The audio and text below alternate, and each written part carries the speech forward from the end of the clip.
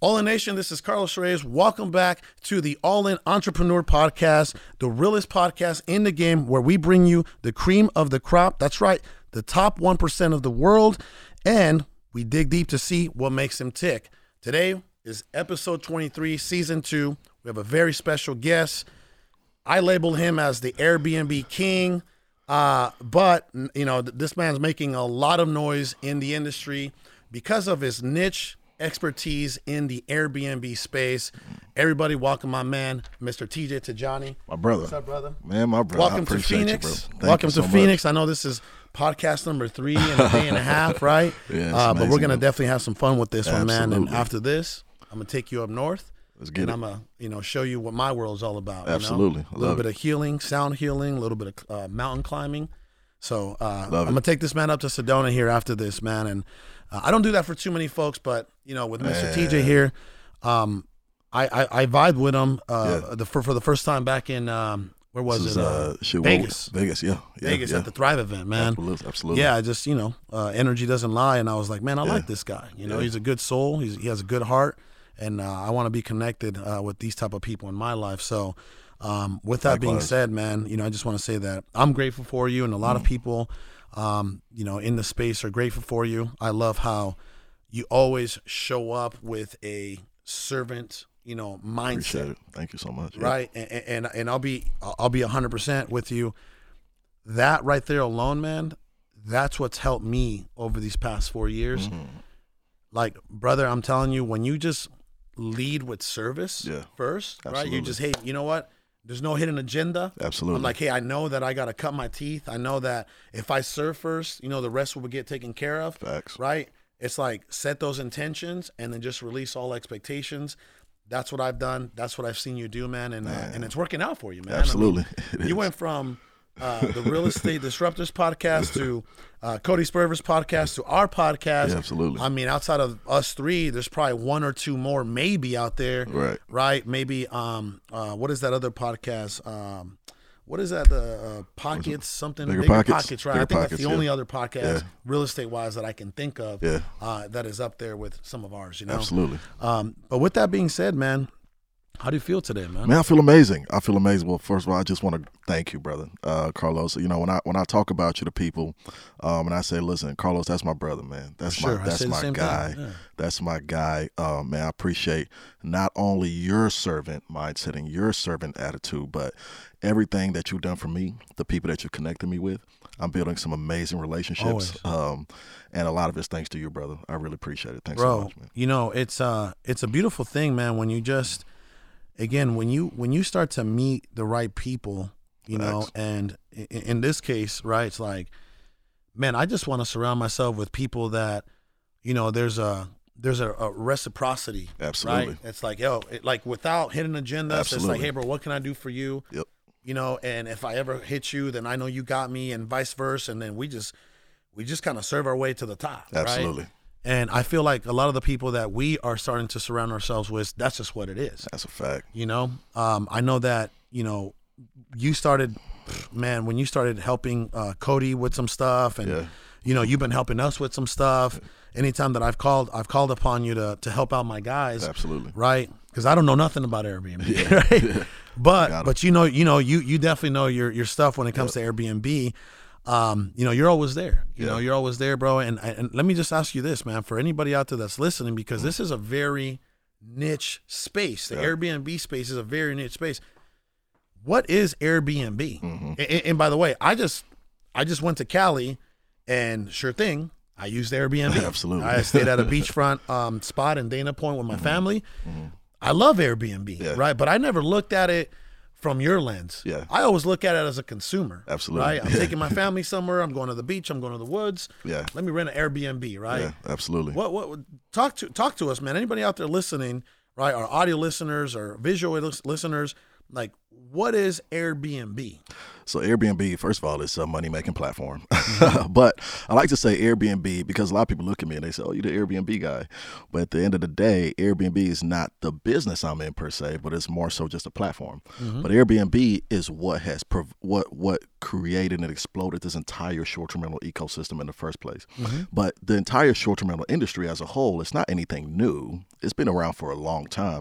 It was more so reserved, though, for huge corporate housing entities and also like the big beachy areas and the mountaintop areas where people were able to rent their residence out on a short-term basis.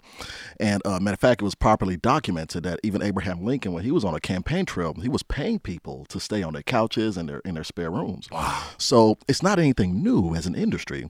But what Airbnb did, Airbnb came into the mix and it provided an opportunity for everyday people to earn extra money. But initially, their initial business model was for people that owned a house and maybe you travel a lot and your house is empty while you're gone and you can earn extra money while you're gone.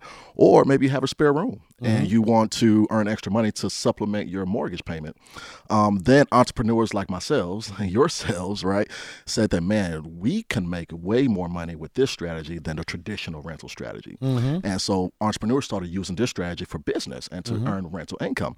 And then once Airbnb got a whiff of this, they loved it. They appreciated it. And matter of fact, the founder, Brian Chesky, he said that his goal was to create 100 million entrepreneurs before he retires. So this is what made Airbnb become such a global movement in the economy that it is today. Brother, it's crazy what technology is doing, right? Absolutely. Like you just reminded me of what's going on out there with Uber, and and Lyft, right? Absolutely. Now you got Airbnb and you got the other one VRBO, right? Outside of those two, is there any other people that are competing? I mean, but are they on that level? So people don't even really realize that Booking.com actually gets pretty much just as much traffic as Airbnb. Wow. People just don't know that. But Booking.com, it's been around for a long time, way before Airbnb, but it was more so for hotels. You can book your cars there. Oh, yeah. It was more so for like that. Yeah. And so now you can host, normal properties just like you would on Airbnb. But Booking.com gets a lot of traffic. Now VRBO, in order for them to stay competitive, they went ahead and purchased HomeAway, right? Okay. And so now the whole Expedia brand as well. Expedia is another one, but you have to have a certain amount of units to be on Expedia. You have to have, I believe, at least 20 doors to be on Expedia. Okay. But Expedia, HomeAway, VRBO, they're all under the same umbrella now. So usually you either be on Expedia if you have the right amount of units, or VRBO if you don't, or both. Okay. Yeah. So what do you think? Let me ask you this. What separates companies like Uber and Lyft and Airbnb and VRBO versus all the other kind of smaller, right? Is it the branding? Is it the marketing? Is it the infrastructure? Is it the capital? Like what makes these technologically inclined companies as big as they are compared to everybody else in the market? Yeah, I think it's two things that you named there. I think of branding for sure, and that's probably one of the top things actually, because the way Airbnb branded themselves and the way they positioned themselves as the best platform to list on. Because when you think about it, Airbnb, they're the most turnkey platform out there. When you think about everything that you need in a business, you need be able to collect payments, right? Payment processor, background checks, background screenings. These are things that are automatically handled by the platform. So all you got to do is just list your property on there and make money. Then another thing is the user interface, like the way you set up the platform, the way you list the properties, the way it actually is from a user interface perspective, both from a consumer perspective and a host perspective. It's really, really good. Like if you ask anybody about listing a property on Booking.com versus listing a property on Airbnb, it's a total night and day difference. Booking.com, it could make you pull your hair out, right? Okay. But Airbnb is so simple, very easy to list it on there. So I think those two things play a huge role. Wow. Sure. Well, that makes sense, man. Yeah.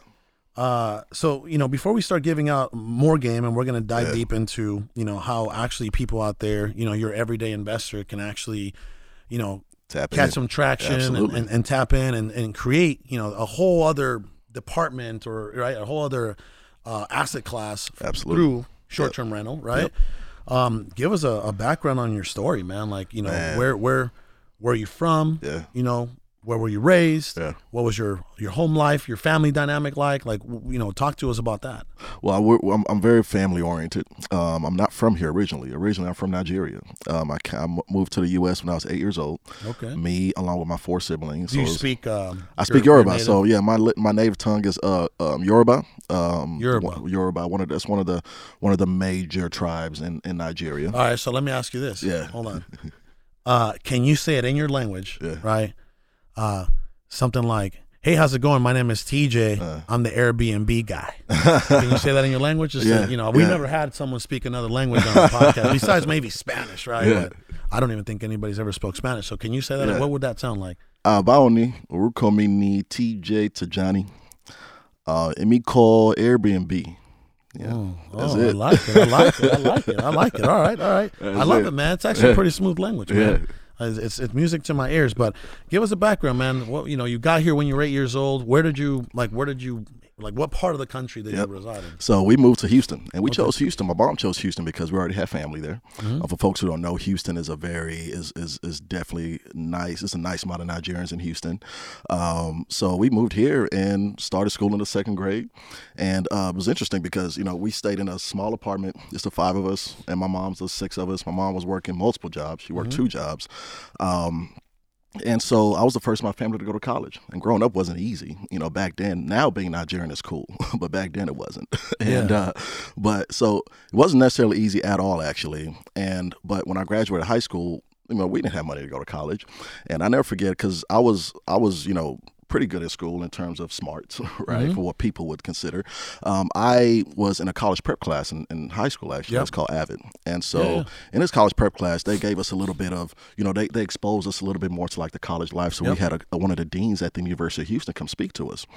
And so they came and spoke to us. And after he spoke, I pulled him to the side, like outside the classroom. And I said, "Hey, Mr. Woodson," I said, "I really want to go to school. Like, I have a desire to go to college, but here's my situation. I'm not a citizen, right? And I got into University of Houston, but they want me to pay out-of-state tuition." And he said that, "You know what? I haven't had anybody that actually said anything like that to me before." And he said, "I want to try to help you out." He said, "I have a form I need you to sign and fill out, but I need to give you the physical form, and he needs to get it signed, notarized, and bring me the physical form back." So I took my mom started catering Nigerian food on the side. And so I took her delivery van and I drove it to the University of Houston, grabbed the form, brought it back to the bank across the street from my house, got it signed, got it notarized, took it back to him. He said, "Okay, let me get to work for you." Next thing you know, 2 weeks later, I get a letter in the mail that says that, "Okay, you've been granted in-state tuition at the University of Houston." Wow. I was like, "Oh, wow. I don't know what he did, but he held it down." And which so, is a way more cost effective. Oh, wow, right? 3 times. So 3 times more if you're out of state. And so, of course, that's half the battle. So I'm like, okay, how am I still pay for school? but at least that part, I was so ecstatic. Exactly. I was so ecstatic for just that foot in. So I'm signing up for classes. I'm doing orientation. My mom was like, "TJ, how are you?" Sometimes when I talk about my mom, me and my mom are really close. And a lot of times when I talk about it, it's hard not to talk in her accent. But she was like, "Well, how are you registering for classes? I don't have money to send you to school." I said, "Mom, I'll figure it out. I'll just work. I'll figure it out." And so I went to the financial aid office and I said, "Hey, okay, I know tuition payments due before class start, but is there anything that could be done?" And they said, "Well, you could defer your tuition to the end of the semester." And I said, "Okay, well, if I defer it, what is that like? Is that's it? I can just." They said, "Well, we got to charge the interest on top of it." And they said, I said, "How much is the interest?" They said 5%. I said, "Okay, well, that's not that bad." I said, "Okay, I can do that. So let's do that. Can we do that right now? Like, can we defer it now?" She said, "Well, yeah, we can do it right now." Yeah. So they did it, and I was able to sign up for classes, and I started working at Foot Action, right? I started working at Foot Action and selling shoes because I still had an ID. So with that, I was still able to work. Yeah. So I was selling shoes. And then what I would do is I created like some vertical integration in terms of making more money. So whenever there was a crazy discount on apparel, it happened twice a month. There was a crazy discount on all the Jordan and Nike apparel that was still left over. And so they would go for like the shorts were going for like $60, but they would discount them like 60%. Then I would add my additional 30% employee discount. I was picking up these shorts for like $5-10. Oh, and so I would clean up. I would clean up the entire store. Then I would take it back to the dorm rooms on campus and flip them and flip them there for 30, 25. Because those are easy. They're buying them all day. I would clean up, like I would sell out. It got so popular to where people knew that if they saw me with my foot action outfit, with my tag, with my bags, they already knew what time it was. And everybody came down to the dorm. I was like, TJ got the shorts. TJ got the shorts. And so I would sell them. I didn't even realize what I was doing back then, but I was wholesaling these Nike and Jordan apparel. You were just trying to survive. I was just trying to survive. But I was taking that money. I was putting it to the side. I was working, putting that money to the side. Then I started teaching. I started tutoring mathematics on campus. So I would take that money, put it to the side, and then at the end of the semester, I would pay my tuition. And I did that for 6 years, and that's how I was able to put myself through college. Oh, my God. Well, brother, that makes one of us. I did not go to college, you know. Well, and it's interesting because I would, even though I don't use my degree anymore, I have a mechanical engineering degree with a mathematics minor, and fortunately, I was blessed enough to have a full-time job out of college. I'm working for an oil and gas company, making 6 figures out of college, which I know was a rarity, right? But making the 6 figures out of college came at a cost, and that cost was my time. Yeah. Because it required me to work offshore. I was working on the rigs, working on the subsea installation vessels. Now, granted, honestly, I didn't hate my job. Yeah. I just knew it wasn't for me. I just knew it wasn't a long-term play for me. You wanted some freedom. I wanted some freedom, absolutely. You wanted to be in charge of your own life. 100%. Right? 100%. One of my buddies, one of my frat brothers, who saw my grind through our college, he said, "Man, you're a hustler, bro. You should read this book." Guess what that book was? Rich Dad Poor Dad. Of course. Of course. Of course. Yeah. He said, read this book. So I'm reading the book, Rich Dad Poor. So I took the book with me offshore on one of my hitches. I read it twice while I was offshore.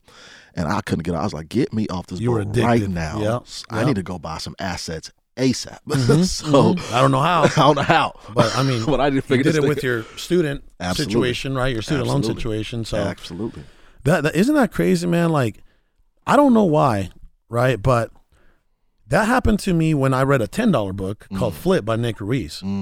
Isn't it crazy how, I don't know if the spirit is just there dormant, and then you read something or you go to an event or some type of mastermind, and then boom, you just light up and you're like, this is all I'm going to do for the rest of my life. It's crazy how that feeling. I experienced that exactly. It's like the light bulb, and you're so fired up, you're like, I need to be doing this. This is what I should be doing.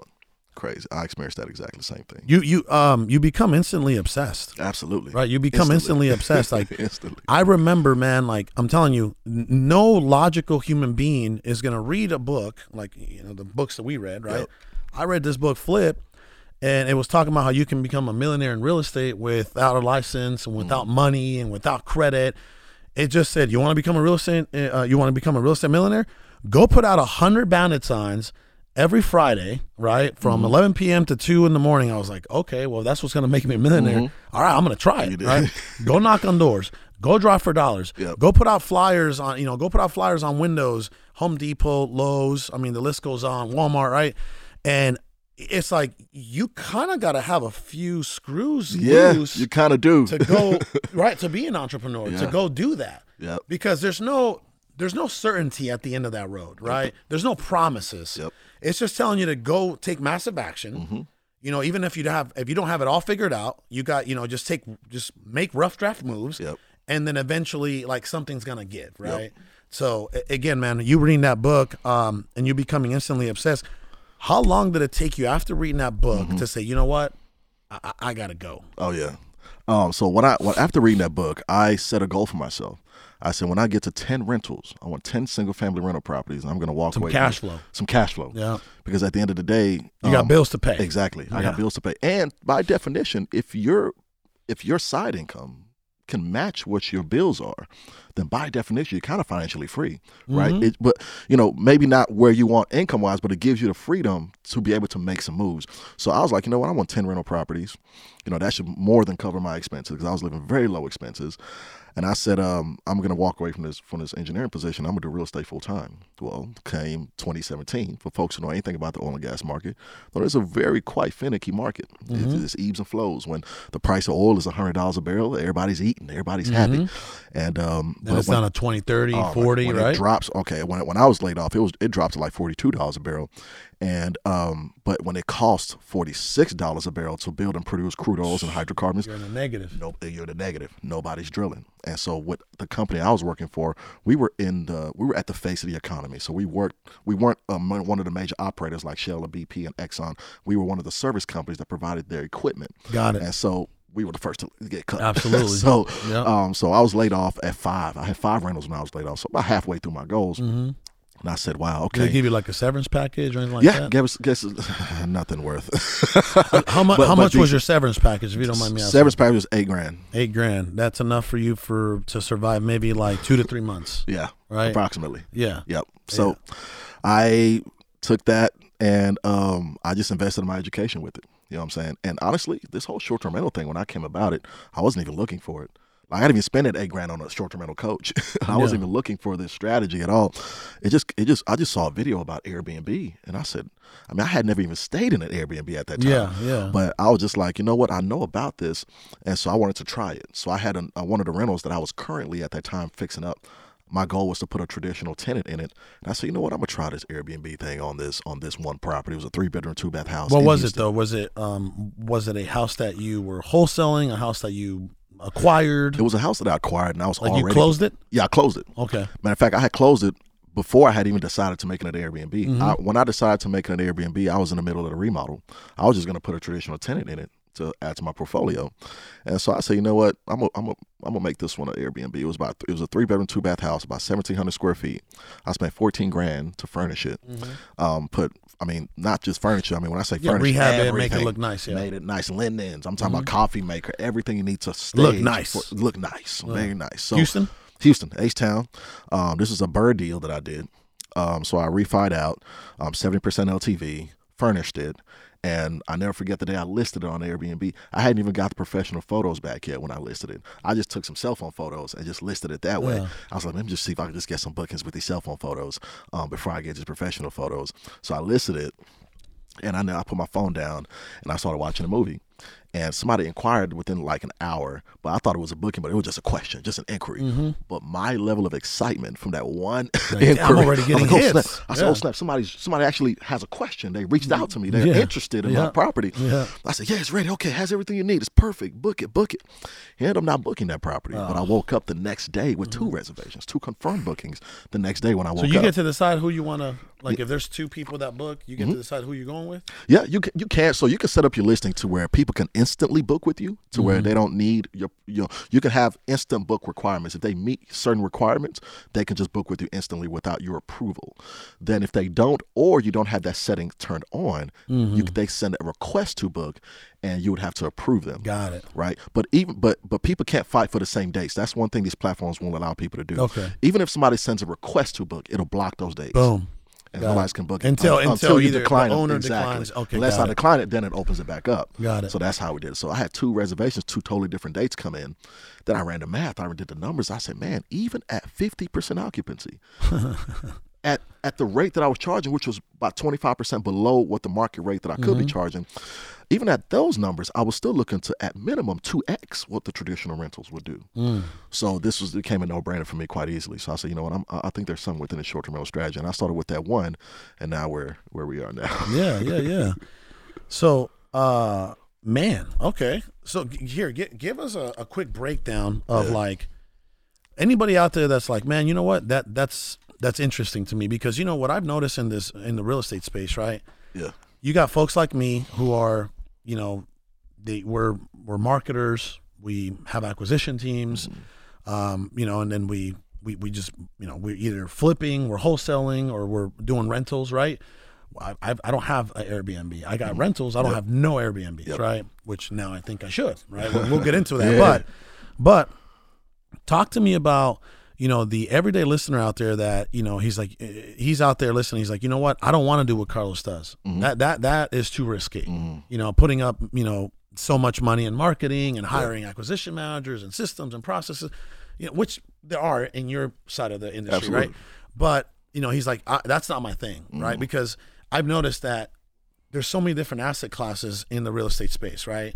You got mobile homes. Yep. You got multifamily. Right, you got fixing and flipping. You got long-term rentals. You got short-term rentals. Absolutely. Right, creative financing, and all kinds of different niches. Right.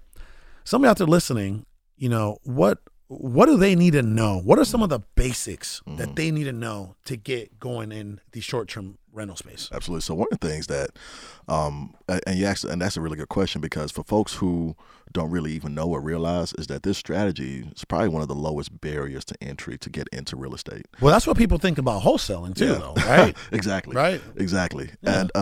But this is, you're saying that this is as easy as wholesaling or easier? So you know what's interesting? Wholesaling to me is not easy. Yeah, so that's what I'm saying.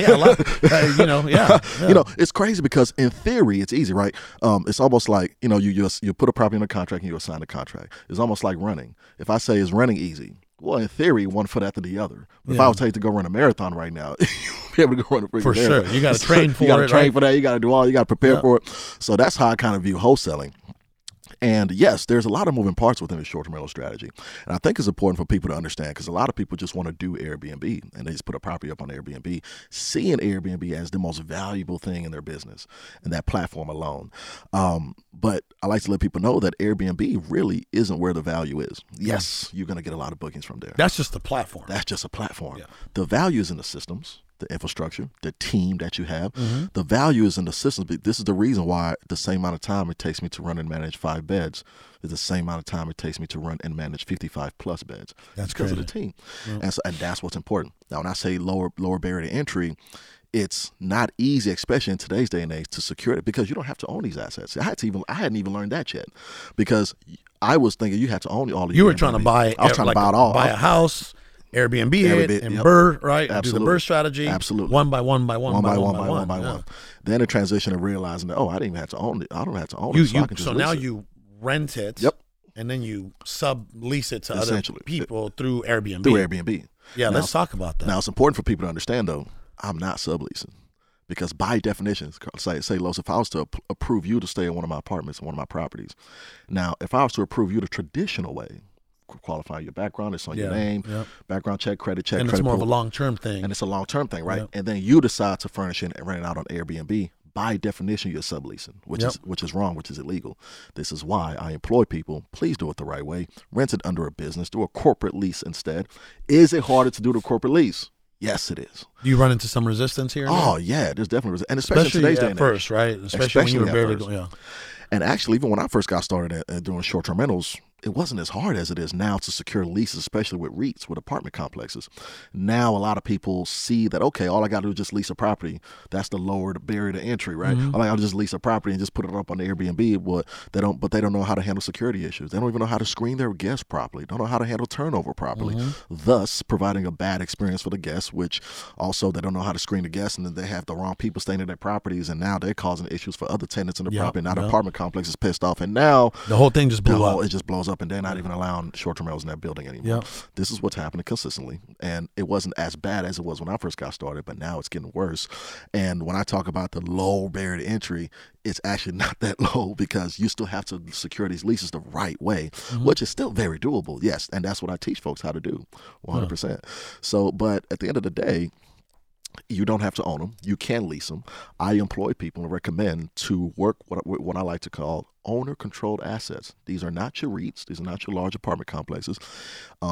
See, large apartment complexes, they're structured like a company. They have rules, policies. You have to meet certain requirements to rent the property from a corporate lease perspective.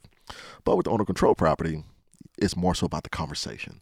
It's more so about positioning yourself as an expert. It's more so about speaking to their pain points and them knowing that you're going to deliver on what you say. Making them feel certain that the rent's going to get paid, exactly, right? And that their property's going to be fine. I think those are probably the two biggest concerns. So the biggest concern, property being well taken care of, is the rent's going to be paid on time, right? Insurance, how's it going to be covered? How are they protected? Is this still the traditional renters policy, which it is not, right? And you should convey that to the landlord, and also let them know that you will add them on as an additional insurer. That way that they know that they're protected, right? House maintenance, another bottleneck for landlords. Maintenance, we hate dealing with maintenance issues. We like to let landlords know. We say, hey, we're going to handle all the maintenance issues for you up to $200. Anything above $200, we'll oversee it for you. We'll use our contractors if you want, but we'll invoice you for the work. But if it's below $200, we'll take care of it, and we'll just let you know what's going on. That way you're aware. But these are things that matters when it comes to rent being paid on time. We let them know that, hey, your rent's going to be paid in an automated fashion. It's going to be automatically paid on the first of every month. And if possible, show them other automatic payments that you made to other landlords. That way they know that you're real. And so conversations like that, positioning yourself as what I like to consider the perfect tenant, because essentially that's what you are. And so your ability to convey that is what's going to allow you to work with landlords. Even in our program right now with our students, there's a script that I use that I give to my students. You can imagine how many bad conversations and how many times I had to get it wrong to come up with the script that I have now. But a script is so nice, it's concise, it speaks to everything that matters. And our students are seeing a lot of success with it. But that's essentially what it is. If you are able to intrigue them enough to work with them, then sky's the limit in this business for sure. I love it. Let me ask you this. What are some of the determining factors, right, when it comes to choosing the right property to do this kind of what would you call it, arbitrage or just short-term rentals? Short-term rental, absolutely. Right. What are some of the determining factors for that? Like, what do you look for? Like like a location, certain square footage, bedrooms, bathrooms. I don't know. What does that look like on your end? Well, so one of the things is, one of the biggest questions you're going to ask yourself to answer a lot of these questions is, who are you serving? Who you're serving is going to answer a lot of things. It's also going to be determined majorly by your location, because who you're serving is also going to answer that too, what your location has to offer. So you got to think about the location, which is very important. Matter of fact, location is actually more important than the aesthetic of the actual neighborhood. And I say that because my very first one, this house that I talked about, wasn't even in the nicest neighborhood. It really wasn't. It was actually in a neighborhood that I was actually scared to do Airbnb in. I was like, man, will this work over here? Someone might break in. Now, up and coming area. Great area location-wise, up and coming, gentrifying crazy, a lot of remodels in the neighborhood, but it isn't quite there yet. So I was a little bit skeptical to doing it, to running the play at this particular property. But I'm so glad that I did, because guess what? It's still 10 minutes away from downtown. It's still within 15 minutes away from the medical center, just outside of Midtown. So location is still ideal for a lot of who's will travel there. So I decided to run the play regardless, and I learned quickly that proximity was one of the most important things. So reasons as to why people to come there. Think about your college towns, think about your sports teams, think about your convention centers and all that. But another thing that's really important is for folks who are looking to get into this business, one of the first things you should do to help you determine that location is to, first of all, make sure that you confirm the kind of deed restrictions or the laws that govern short-term rentals in that particular marketplace. The best thing to do is to go on Google and just Google short-term rental ordinances and then your city. It's going to take you to one or two sites. It's going to take you to either a website that has all the information considering the deed restrictions or the regulations regarding short-term rentals, or it's going to take you to the county clerk site, which pretty much has the same information. So once you confirm that, okay, we can run a play here at this particular marketplace, then you have to get more granular to figure out which location is ideal for this. And one of the ways to do that is check out AirDNA. AirDNA is almost like running comps for short-term rentals, right? So AirDNA is one of the platforms that's going to show you listings that are similar to the ones that similar to yours, and it'll show you what the average revenue is on a yearly basis, what the occupancy is, all great information just like that. So check out AirDNA for that. But I like to tell people, when you work with AirDNA, take the data with a grain of salt, because there's certain metrics that they have a hard time tracking. So, but if you like their numbers, if you see the numbers on AirDNA and you like those numbers, you should definitely run the play, because those are very conservative numbers. We usually outperform AirDNA's numbers by at least 2x. I love it. Yes, for sure. Let me ask you this. So now that we have some determining factors of, hey, this is what I look for to try to acquire a short-term rental.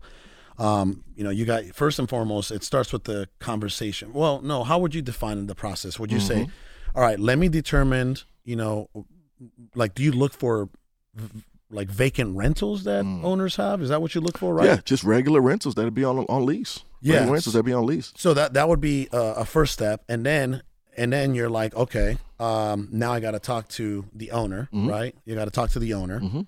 And then once you do that, then what does the process look like then? So boom, you look for the rentals. You determine, all right, does this rental meet my criteria? Yep. Right? Location, bedrooms, bathrooms, blah, blah.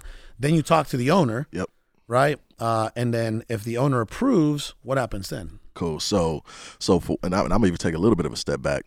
I like to tell folks, when you call these landlords, I don't recommend like having that conversation about what you want to do over the phone. Now you can. You just have to make a lot more calls to get the yes. Your best chances, as a matter of fact, your chances increases by like threefolds if you were to actually go up there and look at the property yourself, which you should anyway. You want to make and you meet the owner there. And you meet the owner there. Okay. A lot of times we meet the owner or their agent. Either way, it's okay. So we meet the owner, and then we start having a conversation. And a lot of times they're gonna ask you questions to qualify you as a traditional tenant. Okay, is it gonna be you and your family? Is it where you're coming from? How their concerns? They're just their concerns, right? And your job is to essentially pretty much ask them questions as well. Try to get their idea on what their experience is like, what their experience has been like as a landlord. Mm-hmm. Oh, what was your last tenant like? Did you have issues with them? Right? Was rent paid on time? Was rent paid on like things like exactly? Were things broken in the house? Exactly. Kind of get a good feel of what their experience has been like as a landlord, and then we just go into the conversation. Right? Once you have the conversation, it's pretty. I mean, essentially, I'm just summarizing it very, very briefly, but it's like I'm actually want to rent this property. I think it's amazing, but I'm not going to rent it the traditional way. I want to rent it under a corporate lease because I think the people that we serve will really like it. Exactly, because you have to speak to who you serve, and we let them know like your rent's going to be paid on time every single month. Matter of fact, we would actually like to take it off your hands for 2 years if you allow us. Wow. Your rent's going to be paid on time every single month. It's going to be auto paid, and we can actually show you proof of past payments that we've made to other landlords that are automatically paid. Mm-hmm. This is how you're going to be insured. This is how the property has to show. It has to clean for every single person that walks in here, right? It has to show. So nobody is going to take care of this property the way we're going to take care of this property. I'm talking about cleaning baseboards, cleaning fans. It has to be that detailed to provide the level of service that we provide to the people that we serve, right? And so these are and this is how you're insured. This is how you insure. These are the kind of conversations that you want to have. And one of the other things that we do that also helps us out a lot is the business plan that we put together. There's a perfect tenant program. It's pretty much a business plan. We have it in our with our students. It just outlines what you do, who you serve. It pretty much summarizes everything that you talked about, but it puts it in like a business plan form. Mm-hmm. And we like to give that to landlords. That way they can kind of stew on it a little bit, right? That helps us further work with them for sure. And so after that, you sign a lease. And by the way, it is not going to be a traditional lease. If it is a traditional lease that they want to use, one that is mandated by the state, that's perfectly fine. You can still use, there's verbiage that we put in the addendum that confirms that allows us to make sure that we are going to be, it allows us to run our business with no problems. But if they are okay with using our own lease agreement, all that's already built into it. It's much easier. It's already much easier, already built into it. So, but we're able to work with them either way. And then once we sign a lease, then we start running the play. And we start furnishing it right away. Yeah. Right away. Let me ask you this. On the resistance side, right? Like, what are some things that you run into? Oh, yeah. and what percentage would you say, like if you talk to, let's just say you have 10 appointments in 3 days, right? Mm-hmm. You're like, man, I love all these 10 locations, right? Meets my criteria. I'm going to meet every single owner there or agent. Yep. What is some of the resistance? First and foremost, what percentage do you think you can close out of 10 people? Like 5, 6, 7? And then what are some of the concerns from those owners? Yeah, absolutely. So you know what I tell my students? I tell myself, okay, how bad do you want this? Like, you really want to secure these leases? You really want to ramp it up? So yeah, I said, okay, just put it like this. Every 7th landlord you talk to will tell you yes. Okay. Every 7th. So it's just, it's almost like cold calling, and it's almost like wholesaling. Exactly. Yeah. Exactly. Now, a lot of times, do they get the yes before the 7? Yes, especially with our script. Yeah. Especially with our script. Yeah. But I like to tell them 7. Yeah. And I like to say that too because it allows me to know how hungry they are. So I say, okay, how many units do you want in 6 months? And so I want 6 units in 6 months. Okay, how many conversations do you need to have to get 6 units? Every 7th conversation. Every 7th conversation. Yeah. And for folks who are saying, okay, I see what I got to do. All right, you're ready for this. You want to run the play, and I can see you being successful in this business. But you're definitely going to get some resistance. A lot of times, especially, you're going to get more and more so with apartment complexes. Landlords, you're going to get resistance there. The biggest resistance you get with landlords is if they actually already have a property management company, right? If they have a property management company, I'm not talking about an agent, a management company.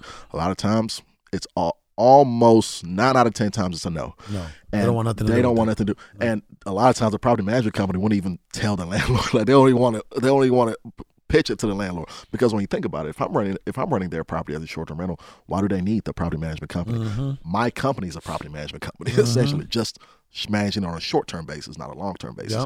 So that's why property management companies, when a property has one, if we're not able to get in direct contact with the landlord, then yeah, it's most likely an issue. Yeah, that's going to be an issue.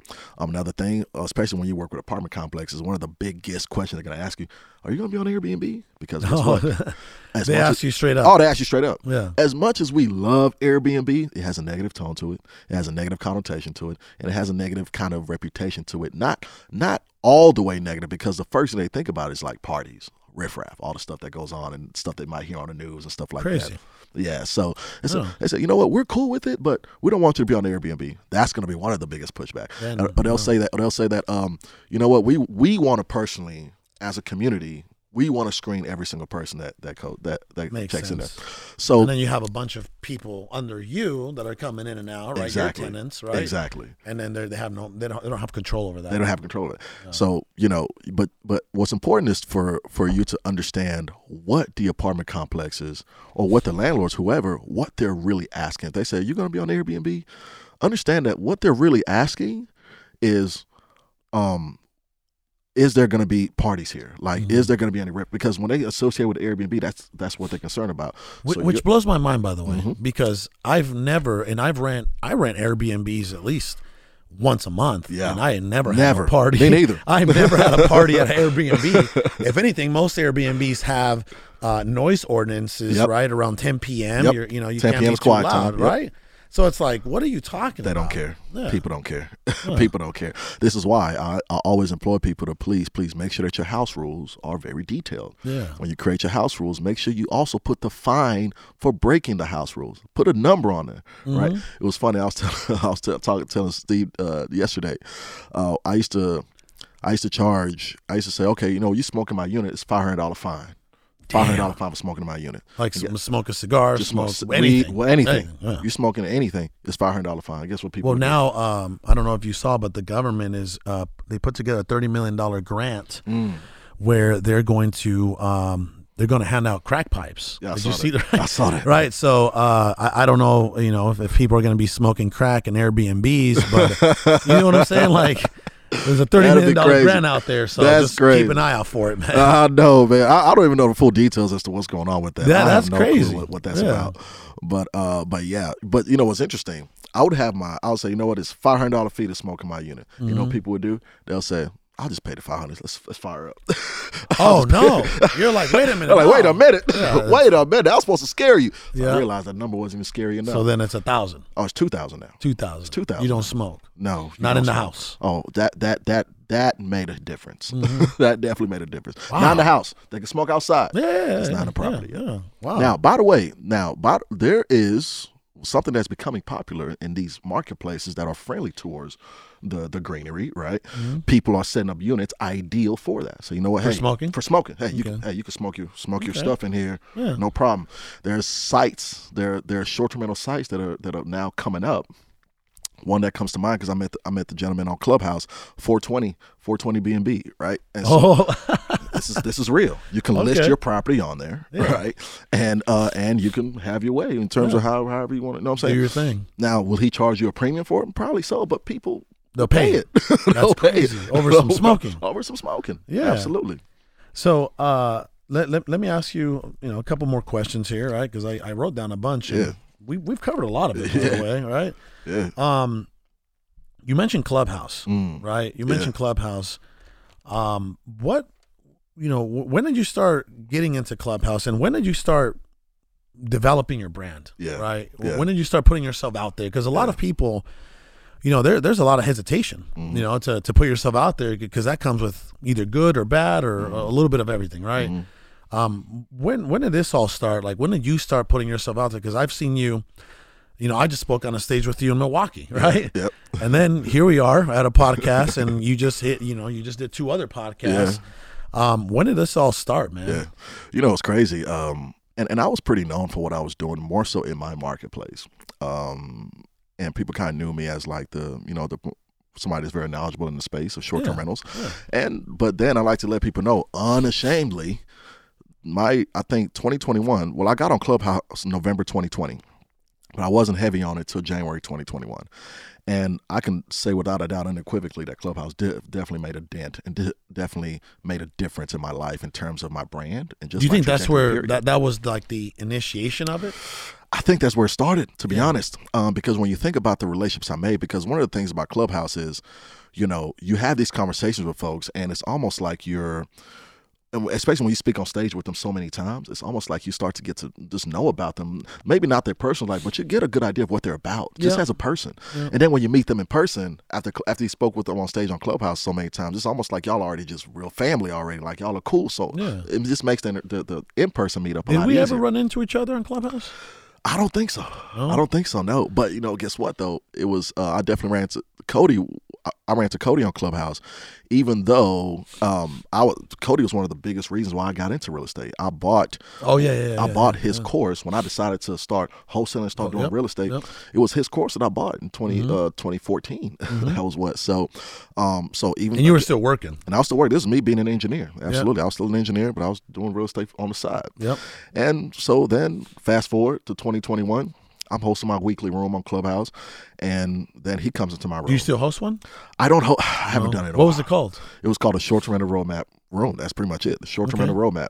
Love it. The weekly room, and I did it, and it was always an amazing room, full of value, full of knowledge. A lot of people tapped in, and Cody tapped in one time, and he was just like, "Man, I just saw a nice room talking about Airbnbs. I'm looking to grow an Airbnb portfolio, and I don't know nothing, so I just want to be a fly on the wall." And I said, well, Cody, you have no idea, but I actually got into real estate with one of your courses. So this is just so full circle for me, and this is amazing. I said, learn all you can, be a fly on the wall, and let me know if you have any questions. You know what I mean? And that's it. And then literally like 2 days later, then he's hosting the room. Then I get into his room. I just popped into his room. Then he pulls me up on stage. He's like, look, I was in TJ's room the other day, and this guy knows his stuff about Airbnb, and he was freaking crushing it with these questions, and I learned a lot. And so then, it was a bunch of people in his room. So that's pretty much how one of the ways that, and that's just one example of relationship building. And so me and Cody got tapped in that way. He asked me a question on his stage. He said, man, how did you handle COVID? Because travel industry, hospitality industry is one of the, two of the biggest hit industries. People were scared. People were scared of freaking airlines. Nobody's traveling. So they said, well, how did you pivot? How did you handle that? And I just broke it down to him. And I told him exactly what we did. And I told him exactly how we were able to make the adjustments, able to pivot and stop relying on the OTAs. When I say OTAs, I'm talking about Airbnb, Booking.com, VRBO. OTA stands for Online Travel Agency. These are the booking platforms. I said, we foregoed all the booking platforms. We went directly to the travel agencies. We went directly to the hospitals and said that, hey, I know it's craziness going on right now, but we have nice, beautiful properties for your nurses, for your doctors, and we're filling up all the reservations that we lost. We were filling them right back up. Matter of fact, the demand was so high, I was picking up more units.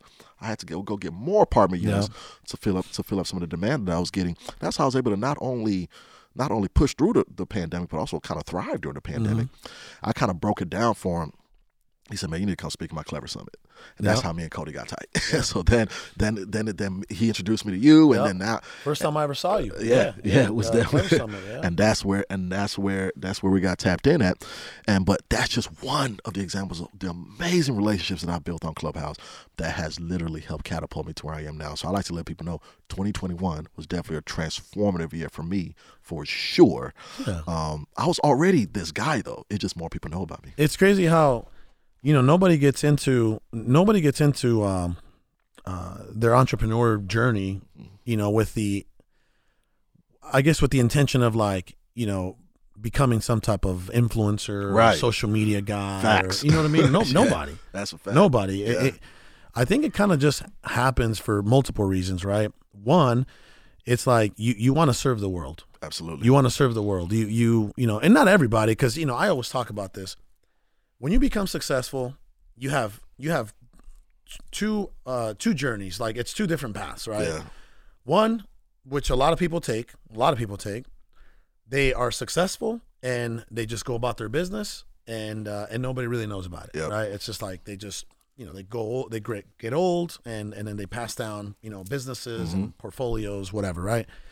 Two, you become successful and you're like, you know what? Let me try to serve the world. Let me teach people the things that I wasn't taught. Absolutely. Right. And then as you continue to grow, you continue to pour into others, right? Absolutely. And what happens with this side, right, is everything else starts to grow. As you continue, it's like, I don't know if you ever read this book called The Go-Giver. I heard of it. You have to. You have to. Bad, The Go-Giver. Say less. Yeah.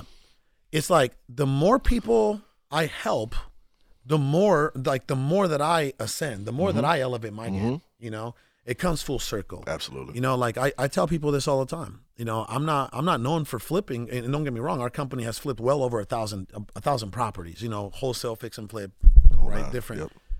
But, you know, I got known in this industry for actually like helping other people achieve their goals. Yeah. You know, build 7-figure operations, Absolutely. right?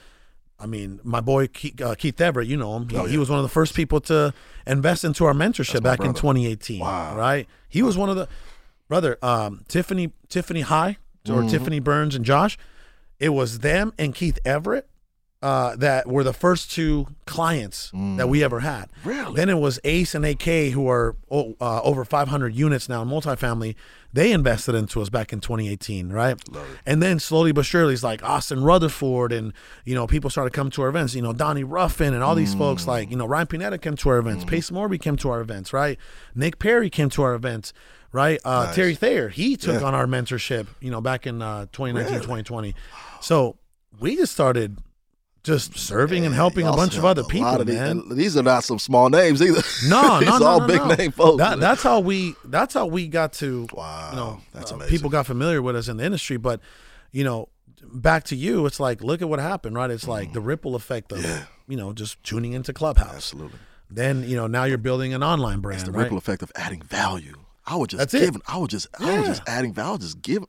Yeah. I was just teaching folks, and people appreciate that. And they loved it. They appreciate people it so appreciate much. that, and obviously, you know, Cody's he's a veteran in the game. Yep. You know, I think you know, All In Nation. I think we're pretty well known in the industry. Yep. You know what I mean? So, and now it's like you went to Cody's, All In Nation, Disruptors. It's like some of the top, you know. Dope. Some of the folks that probably been messing with you for a while, right, are probably gonna be like, damn, bro, like what happened? That's a fact. Right? Like it's already happening. You went to Phoenix and went on Disruptors, Clever, and All In Nation all in a day and a half, right? Exactly. But like you said, man, you were just looking to serve, and it was just a ripple effect. It was just the seeds that you were planting with your servitude. You know what I mean? So, man, I'm very happy for you, bro. And let me just ask you this. Clubhouse, are you still very active on there? Not really. Not as active as I was, but still, I still tap in. I still tune in. A lot of folks that I still follow that have amazing rooms. I still tap into their rooms. I still go into certain rooms and add value. But I haven't hosted my own weekly room in a minute. But I plan on kind of kicking that off, especially because, you know, I plan on having my first event in Houston. So definitely want to incorporate Clubhouse in that, because Clubhouse is a big, you know, huge help for me. How many followers did you get up to on I think I'm at like 25. Beautiful. I quit Clubhouse February of 2021. I think we got it up to like 13 or 14,000, you know, after like a month and a half of going hard, like every day, 8 hours a day, right? Like some people even bought extra phones, right? I mean, right? But I knew that there was definitely a bottleneck to Clubhouse. And that's what I was telling everybody. I'm like, y'all are going way too hard. And me and my boy Ryan Pineda from Vegas, he never really got into the Clubhouse thing, you know? And it's like, I understood for multiple reasons, right?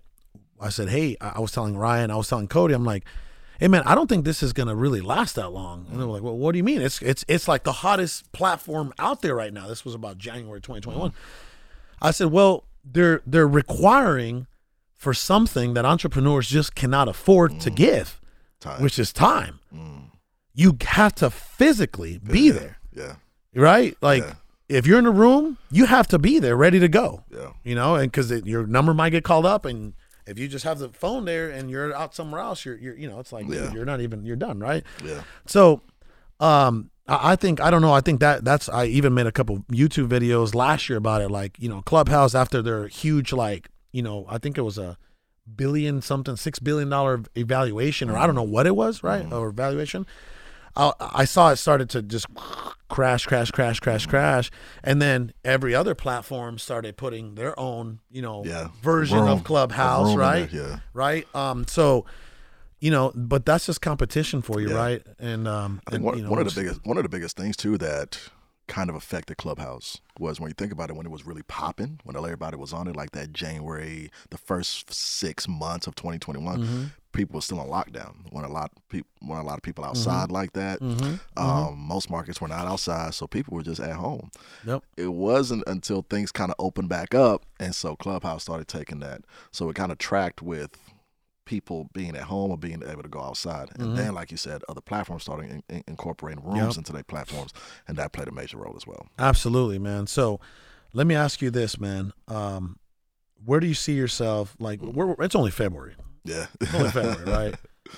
I know we got some gigantic goals. Yeah. And I know you got some goals, man. Like, what are some of the big here? And I'll give you just a brief breakdown, right? For us, it's like we have $100 million vision, right? It's like, it's real estate, it's education, it's software, it's e-commerce. Nice. You know what I mean? That's kind of where our, that's going to be our enterprise and how it produces the $100 million in the next 12 to 36 months, right? Absolutely.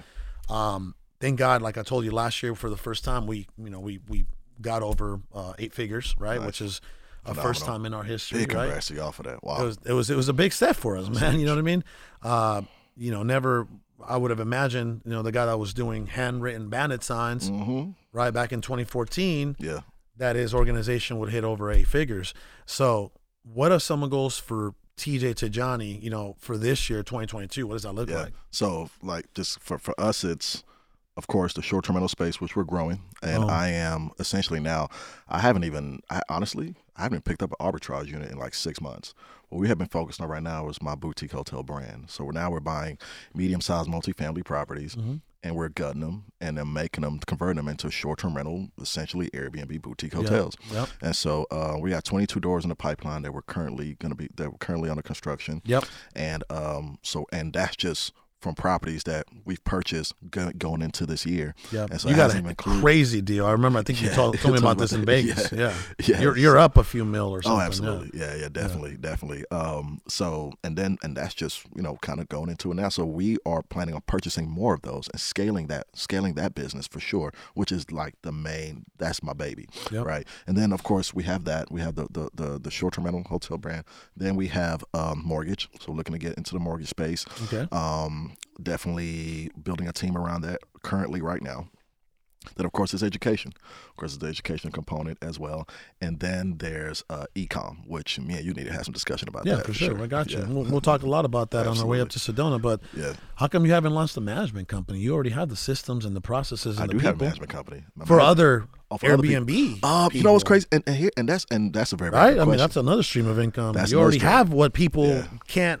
They either don't have the time or the discipline. You know what I mean? Yeah, absolutely. And that's actually really good, because we talk a lot about in this short-term rental space, but there's multiple ways to do it. There's multiple strategies to do it. And you could be a landlord host like myself. You could do rental arbitrage like I do, or you can co-host, meaning you're managing other people's short-term rentals. For a percentage. Or for a percentage. Or a fee.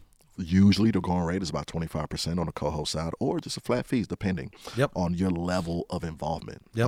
So now, even though the means of getting into it, the means of acquisition is different, but the means of execution and running it is the exact same. So yes, the systems that we have right now, I can definitely manage other people as well.